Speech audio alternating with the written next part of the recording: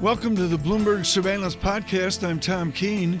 Daily, we bring you insight from the best in economics, finance, investment, and international relations. Find Bloomberg Surveillance on Apple Podcasts, SoundCloud, Bloomberg.com, and of course, on the Bloomberg. With us this morning, this half hour, Richard Greenfield joins us on BTIG on the state of media, the state of content. Paul Sweeney will join us later in this hour as we celebrate the oddest book of the year I've ever done. John Farrell, last year I did Ken Rogoff's The Curse of Cash. Was that prescient as India tried to do away with cash? That was a great book. Yeah. Ken Rogoff with a brave book. He got death threats off it.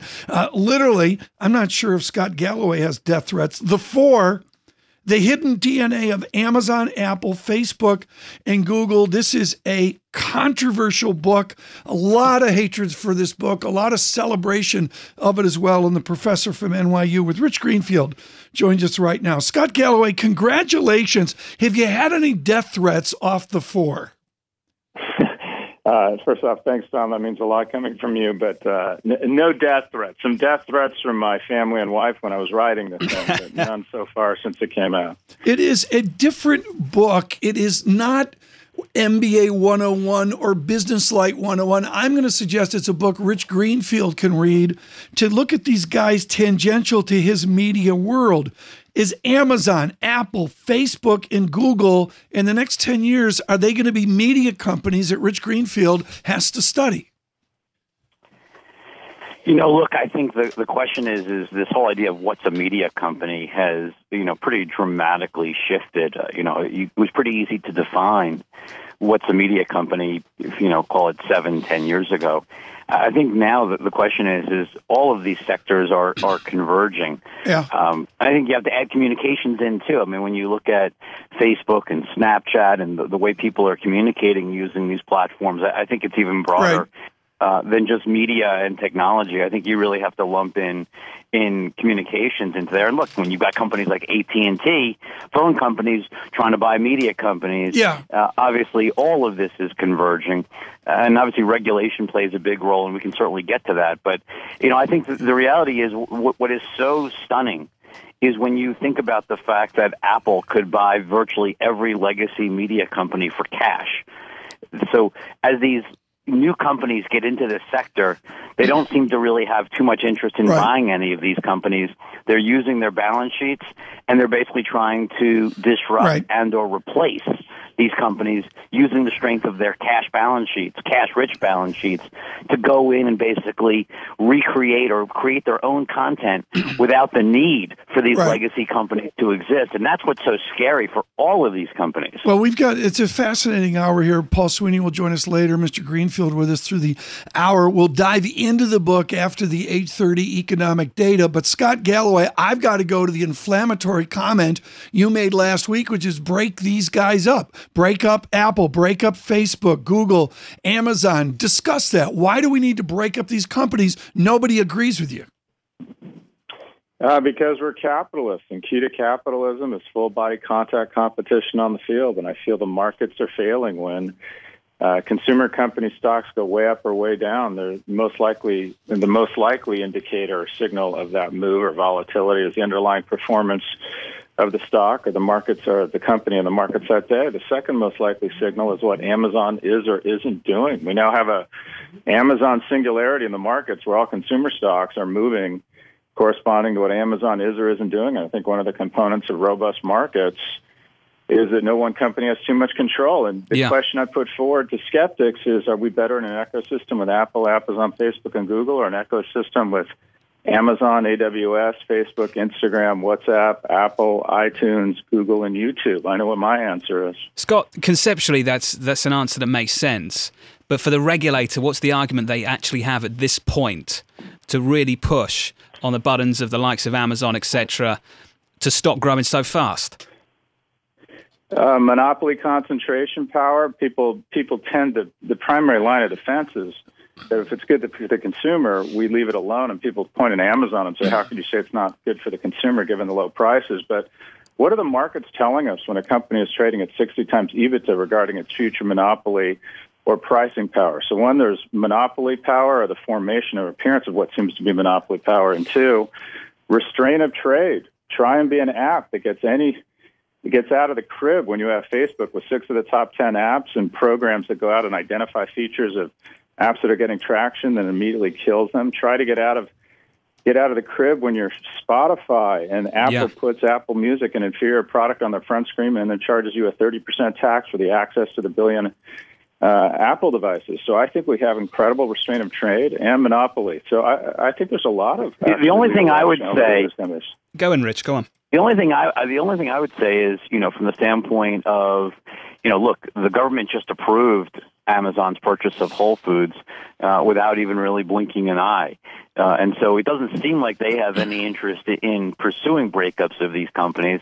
I also kind of wonder, what would a breakup look like? When you think about a company like Facebook, what would you actually break up? It's not clear kind of what parts of some of these companies, even if you wanted to pursue that, which I don't think this current government appears to, but if you did, it's not clear exactly what you would do. Like, what would you remove that would break their market power? The problem is, I don't know what what part of Facebook could you remove? I guess with Amazon, what would you do? Would you separate AWS? I mean, it's not clear how you weaken these companies, given their size right now. So, Scott, what would you do? Well, I think it's a really good point. First off, I don't think it's going to happen. It's going to come from Washington. I don't think the current administration has the will or the domain expertise, quite frankly, to take on big tech. I think they're outgunned. I think it'll start with a kind of a red state attorney general, or most likely it'll come out of Brussels. As to what you would do, I think Facebook is one of the easier ones. I think Apple's the one that's tough to figure out because who would get domain over the brand with Facebook? And again, I'm not an economist, but Facebook, WhatsApp, Instagram feels like pretty clean breakup to me. Snapchat is going away. It's the Walking Dead, and it was a viable third competitor. With the reason they're going away is because Zuckerberg has several different weapons against them. I think Facebook, Instagram, and Messenger as separate companies would be a healthier ecosystem. I want to get to the next block. Rich Greenfield teases forward on that. Coco is the film of the moment, film of the weekend. I believe it's at 100 million large. It's released by Walt Disney Pictures for Pixar. Can the creation stuff that you follow, can Amazon do that? Can Facebook or Google create content like in the Greenfield world?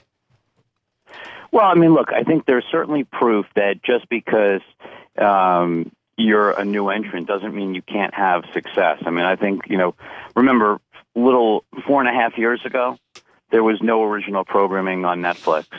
Now there is more original programming than anyone any of us, talking right now, could possibly watch. And so, Netflix is just beginning to get into their own animation. Right. They're building out. They actually hired someone senior from DreamWorks Animation, and they're building out a true U.S. Or a true global animation studio. They've got 30 Japanese anime projects in production. So they're doing all forms of animation for their global footprint. They're by far the furthest along in kind of building a new animation unit. But we've certainly seen it. I mean, look what Chris Meledandri's done in building up Illumination. Before that, he built up Blue Sky for Fox. Now he's doing Illumination for Universal. I don't think animation is solely in Disney's domain. I think the reality is when you look at the global footprints of companies like Netflix, and obviously you're talking about Apple and Amazon, the ability to leverage those platforms and go out and hire and spend the money on great content. That's where it gets really scary for companies like Disney, is that you've got new entrants with global platforms that are going out trying to disrupt their business model. So right now, that kind of animation prowess is safe, but I think as you look at over the next 3 to 5 years, I think that's where you really end up at risk. Let's do this. Let's come back with Rich Greenfield and Scott Galloway. And yes, we're going to look at Amazon as it goes into the medical business as well. Book of the Year, The Four, by Scott Galloway.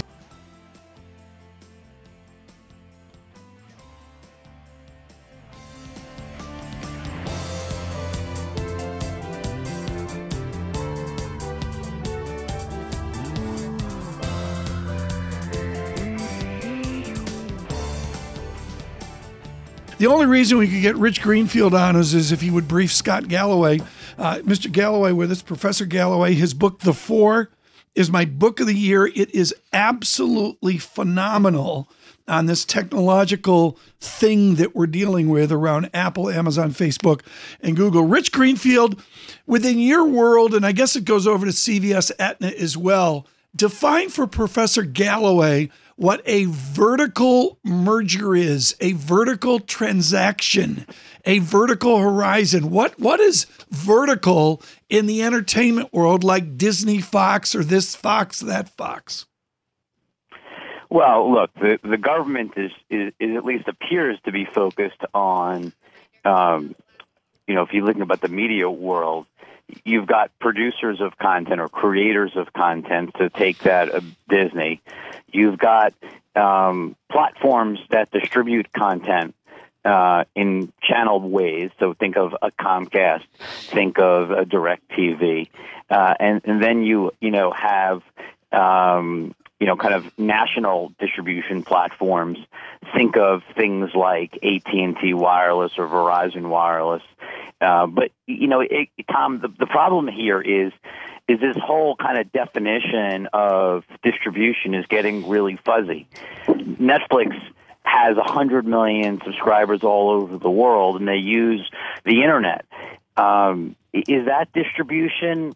Amazon has probably 60+ million Prime subscribers domestically, probably 100 around the world. Is that distribution?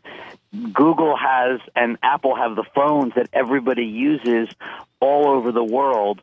Is that distribution? And so, the question is, AT&T is being sued because it not only owns DirecTV and AT&T Wireless, but it wants to buy Time Warner, which owns Warner Brothers and HBO. Yet at the same time, companies like Netflix are making their own content. Apple's starting to make its own content. Google, YouTube are making their own content. Yeah. It's getting really hard to understand what is and isn't allowed. And so I think that's one of the real fears we have, is that if you don't like AT&T Time Warner, should Amazon be allowed to make content? Should Apple be stopped from making content? How do you draw the line? Is it okay to make content but not buy content if you're a large distribution platform? This whole AT&T Time Warner lawsuit raises far bigger questions. Forget about that deal itself. What it means to the overall ecosystem is what really concerns us, and more than anything, confuses us. Well, do you think, Scott Galloway, there needs to be an appreciation on the regulator's side that the likes of Walt Disney, the likes of 21st Century Fox aren't just competing with each other, they're competing with the upcoming tech companies that are getting bigger and bigger and bigger? Rich is absolutely right. I mean, let me understand this. AT&T with 120 million subscribers and 30 million DirecTV and Turner and HBO has to break up. But Amazon, with 62% of households with Prime and the second largest spender in original content of $4.5 billion, second only to Netflix, shouldn't be broken up. We have Apple and Google, each with 1 billion and 2 billion devices in terms of distribution, and then tens of millions of songs, original content, billions of dollars in distribution. But AT&T needs to sell Adult Swim. One of two things is happening here. This proposed merger, or the blocking of AT&T and Time Warner, is either insane, or we have woken up to a reality that we should have broken up Amazon, Apple, Facebook, and Google 5 years ago. So, Scott, why is this going under the radar in D.C.? Why is this not being picked up? I genuinely think big tech, Amazon, 77 full-time lobbyists, and the ultimate prophylactic against any movement to break them up, called the Washington Post. I think these guys are smarter than everybody else and have wrapped themselves in a sheep's clothing, and guys like me are afraid to come out of the closet and feel as if we're going to be called socialists or worse, European, by suggesting that we should hold them to the same level of scrutiny we hold the rest of business. This has been hugely valuable. Scott Galloway will stay with us. We really want to continue with this book, The Four. Rich Greenfield, thank you so much for changing your schedule to be with us today. Really honored that you could be with us. With maybe where these four companies are going on Disney, we'll get Mr. Greenfield on again for some careful talk about Disney, Fox, and the media world. Mr. Greenfield is with BTIG. Markets on the move, up 13. Dow futures up 198. It's a really risk-on feel off of the legislation of Friday. Who knows what the news flow will bring today. We're here in celebration of Scott Galloway, my book of the year, The Four, The Hidden DNA of Amazon, Apple, Facebook, and Google. Whatever your walk of life is, whatever you're doing, Global Wall Street, you're just somebody listening to the show who is curious about what we do every day. I really can't say of any book I've ever mentioned, summer reading, winter reading, book of the year, The Four is the most accessible, important book I've seen in ages. We will continue with Scott Galloway of NYU.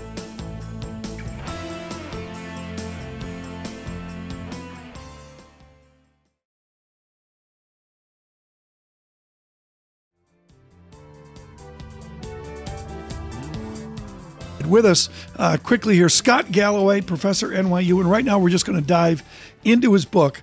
Amazon, Scott, I guess we're seeing the biggest healthcare merger since ever, because after the cloud, Jeff Bezos is going to go into pharmaceuticals with CVS and Aetna and all that. Do you buy the idea that Amazon can just do it in anything they want to do? Can they become the nation's pharmacist? Well, Amazon can not only do whatever they want to do, they can begin, or they can do what I would refer to as Jedi mind tricks, and that is they can just whisper hints they might do something, and stocks begin to move. So they just hint that they might be in prescription business. CVS and Walgreens open up, down 4 and 5% by the afternoon that same day. Manufacturers' drug stocks are down. When they announced the acquisition of Whole Foods, in between the time they announced it and when it closed, the largest pure play grocer, Kroger, lost a third of its values. The question isn't what business will they be in. The question is what consumer businesses won't they be in. Scott, at this point, reading your book, one of the many reasons I love it is just the immediate impact you give the reader around the scale of these companies. And I turn to the chapter on Amazon. On page 14, 52% of households in America have Amazon Prime, 49% own a landline. We're talking absolutely massive now. And my question to you, Scott, is where is Amazon biting off more than it can chew? Well, it appears they're just getting started eating. Amazon has blown out the traditional notion from C.K. Prahala of core competence. I mean, what is Amazon's core competence? I would argue it's storytelling, but we haven't seen a company go into so many different sectors and basically win. Even if you look at where they compete against the other three, Google, Facebook, and Apple, wherever they bump up against the other three, they're winning. So this notion that they're soon going to find a bridge too far, so far it hasn't happened. They make mistakes, but they retreat, they dust off their pants, and they come back harder. And how hard are they going to come back? If you look at the situation with retail at the moment, what I thought was interesting in the previous conversation is how easily the Whole Foods merger went through. How are the others going to react to this, Scott? And can they challenge what Amazon is trying to do? I think in many ways there'll always be retailers that will break through. There's a lot of innovation out there. But in terms of what is between Amazon and being the first $1 trillion market cap company, I don't see anything but regulation. You have a company that's partnered with 500 million consumers and fanatical investors to provide it with infinitely cheap capital, armed with distribution, and now what is 62% of households, and they own 70% of voice and 45% of the fastest growing channel in the largest consumer market in the world, and that's e-commerce. Scott, one of the important things here, which permeates the book, The Four, again, folks, my book of the year, is this idea of when they get older, they'll become like we are when we're older. What is your research? What is your study of younger people and their Amazon, Apple, Facebook, Google consumption? And will they shift when they hit 50? Will they shift when they hit 60? So only of the 100 companies in the Dow 100 years ago, only 11 are still alive. So the mortality rate gets higher and higher among companies. But with respect to aging, of the 14 companies that have outperformed the S&P through 2011 through 16, 5 years in a row, and there's only 13 or 14 of them, 9 of them have one thing in common, and that is they age in reverse. They use agile technologies and networking business models to get younger. So every time you use Gap, every time you use Google, every time you do Amazon reviews, every time you download a song and rate it on Apple, the product gets better. Whereas the economic titans of yesterday, when a car rolled off the assembly line, when we twisted the cap off a tube of toothpaste, they begin to age. The companies of our era adding billions of dollars in shareholder value are Benjamin Button companies aging in reverse. Interesting. Scott Galloway, thank you so much. Congratulations on a controversial book. This is so different than the usual professorial MBA-like book. It has got some huge substance to it, whether you agree or disagree with it. The lead sentence, John Farrow, Chapter 6, Lie to Me. Stealing is a core competence of high-growth tech firms. That is just a window into the controversy Scott Galloway engenders with the four. John, you took a look at this book. What did you think of it? I think it's a truly fantastic book. I think I did okay. I think he did great. I think he's ahead of the curve. And I think he's ahead of the curve because of the following reason. This isn't on the horizon of investors and analysts yet. They're not feeling in any kind of risk around these companies being broken up, getting too big, into any kind of estimate or into any kind of analysis of these companies. These companies have got bigger and their valuations have got much, much bigger ahead of next year. And I just wonder when it turns, Tom. I wonder when it turns and it starts to matter in terms of the bottom line, because right now it hasn't. There it is. We had fun with this. Thanks to our team for putting this together. Again, Paul Sweeney will be joining us. Scott Galloway will continue with us with Mr. Sweeney. Thrilled to have Professor Galloway with us today.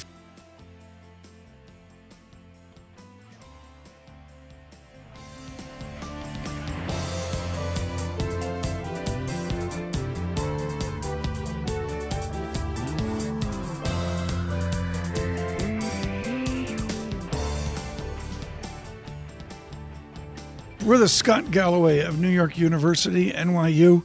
His book, The Four, The Hidden DNA of Amazon, Apple, Facebook, and Google. Required read for Global Wall Street, required read for all of us as we are hugely influenced by these four juggernauts. Paul Sweeney joins us, running all of Bloomberg Intelligence. Paul, give us a clinic here for Professor Galloway.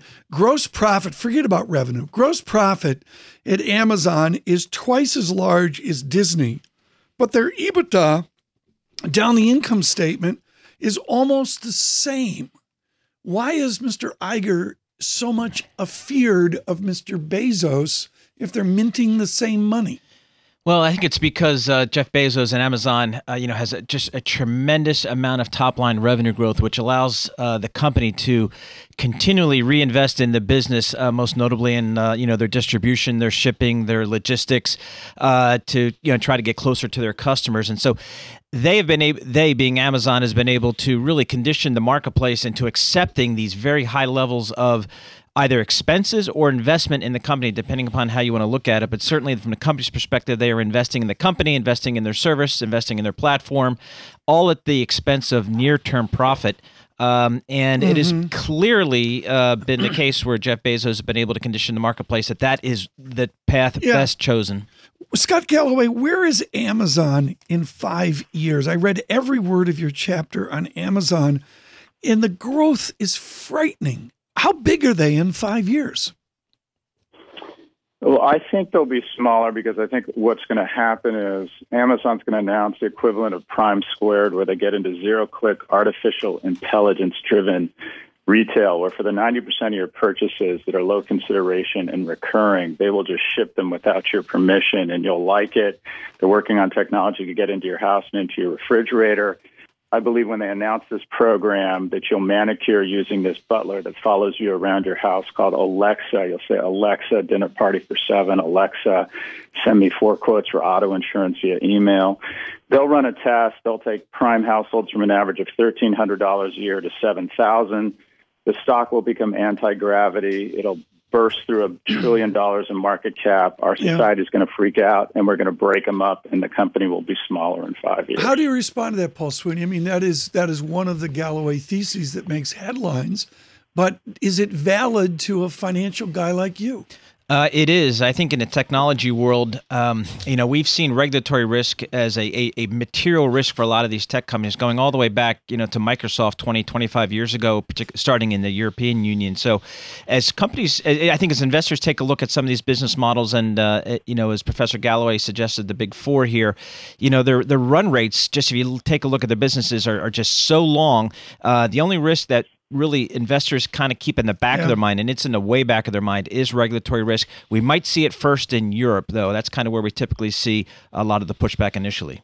Dr. Galloway, you mentioned that earlier, that Europe is maybe at the margin, the regulation leader. To me, they're very separate. How linked is U.S. Washington regulation with Brussels? It's a fair question, Tom, and I'm not sure I have a good answer, but what's clear is, or I believe in the U.S., that we're net gainers on the whole, despite all the downside, job destruction, privacy concerns, tax avoidance, we're net gainers in the U.S. But in Europe, there are very few university buildings or hospital wings named after Facebook or Google billionaires, yet they register all of the downside. So a fraction of the upside with all of the downside, that's stiffened the backbones of the regulators. You're about to see Marguerite Vestager go gangster on these four. It's the war against big tech. It's going to break out where all the major conflicts of the 20th century have broken out. It's going to break out in continental Europe. Very interesting to see, and I must admit I've amended my thoughts on that through the year as well. And now we rip up the script as we are wont to do at Bloomberg Surveillance. Scott Galloway, I looked at the index of the four, not nary a word of Bitcoin. Have you studied Bitcoin? Have you lectured to the cherubs on Bitcoin? My guess is there's a rather big divide between the professor and the studenti. You know, the reality is, Tom, is I don't fully understand it. The only thing I can discern from it is that it's an inversely correlated trust meter on our government. When we start having senators who've been banned from malls, Bitcoin goes up. I think it's a belief that we no longer have confidence in our governments and the fiat currencies they back, and so we find a currency that is not backed by a government. I think it's a mistrust index. Paul Sweeney, is Bloomberg Intelligence going to devote assets to the study of separately Bitcoin as currency value with your great currency teams, or cryptocurrency and the processes of digital space? We are, and I think we would step back and look at it just as a whole context of blockchain and kind of what that means across various industries. We're looking at that starting with obviously the financial services industry, and the question is, are you in the Jamie Dimon camp, which obviously he is not a believer at all in Bitcoin specifically, but I think blockchain is something that is clearly something in the marketplace, and I think from a technology to consumer services to financial services, I think it's going to be very impactful, and that's what our analysts are looking at the moment. Scott Galloway, what do Amazon, Apple, Facebook, and Google do about blockchain? Do they take it in? Does Google take it in and use it worldwide? I mean, how do they handle that? It's an interesting question, Tom. I would argue that the companies that are most at risk, based on my understanding of blockchain, and I agree with Paul that that's where the real innovation here is with the blockchain, are ledger-based businesses such as large accounting firms or financial services. I mean, Jamie Dimon has good reason to hate anything crypto or blockchain, because if you look at where the disruption could potentially really take an industry, it's financial services. Yeah. Scott Galloway, we're going to leave it there. We're going to continue with Paul here for a bit more, but thank you so much. And Scott Galloway, folks, surprised me. I knew he had a book coming out, but I had no idea the effect it would have on about these four companies that are part of each of our everyday lives: Amazon, Apple, Facebook, and Google, the four.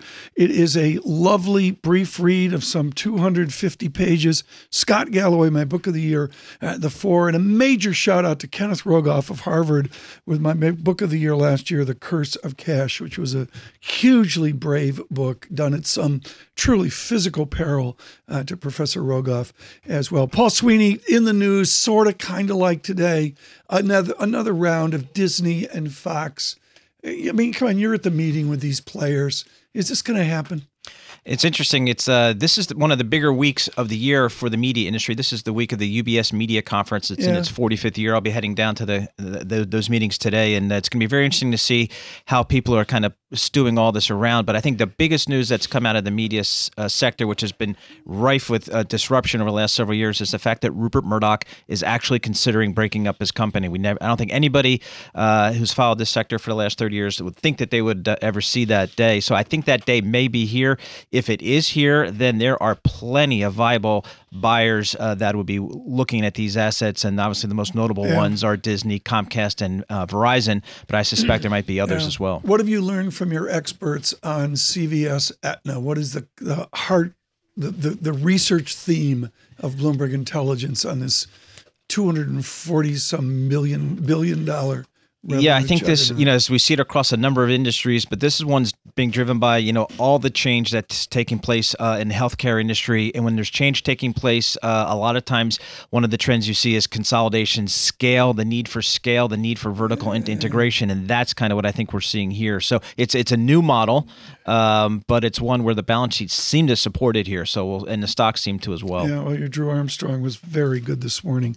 As well. Paul Sweeney, thank you so much with Bloomberg Intelligence for not only his expertise in media, but running all of our different affairs. It's a huge group and grows each and every year, the commitment of Bloomberg to trying to do thorough, non-buy, non-hold, non-sell securities research. Mr. Sweeney, thank you. And again, a great thanks to Rich Greenfield of BTIG, who on it with a really tight schedule, joined us with Mr. Galloway this morning as we celebrate the hidden DNA of Amazon, Apple, Facebook, and Google. It's my enthusiastic book of the year. There were many others that we looked at, but the 4 is just absolutely original, and I might point out, controversial. Thanks for listening to the Bloomberg Surveillance Podcast. Subscribe and listen to interviews on Apple Podcasts, SoundCloud, or whichever podcast platform you prefer. I'm on Twitter at Tom Keene. Before the podcast, you can always catch us worldwide on Bloomberg Radio.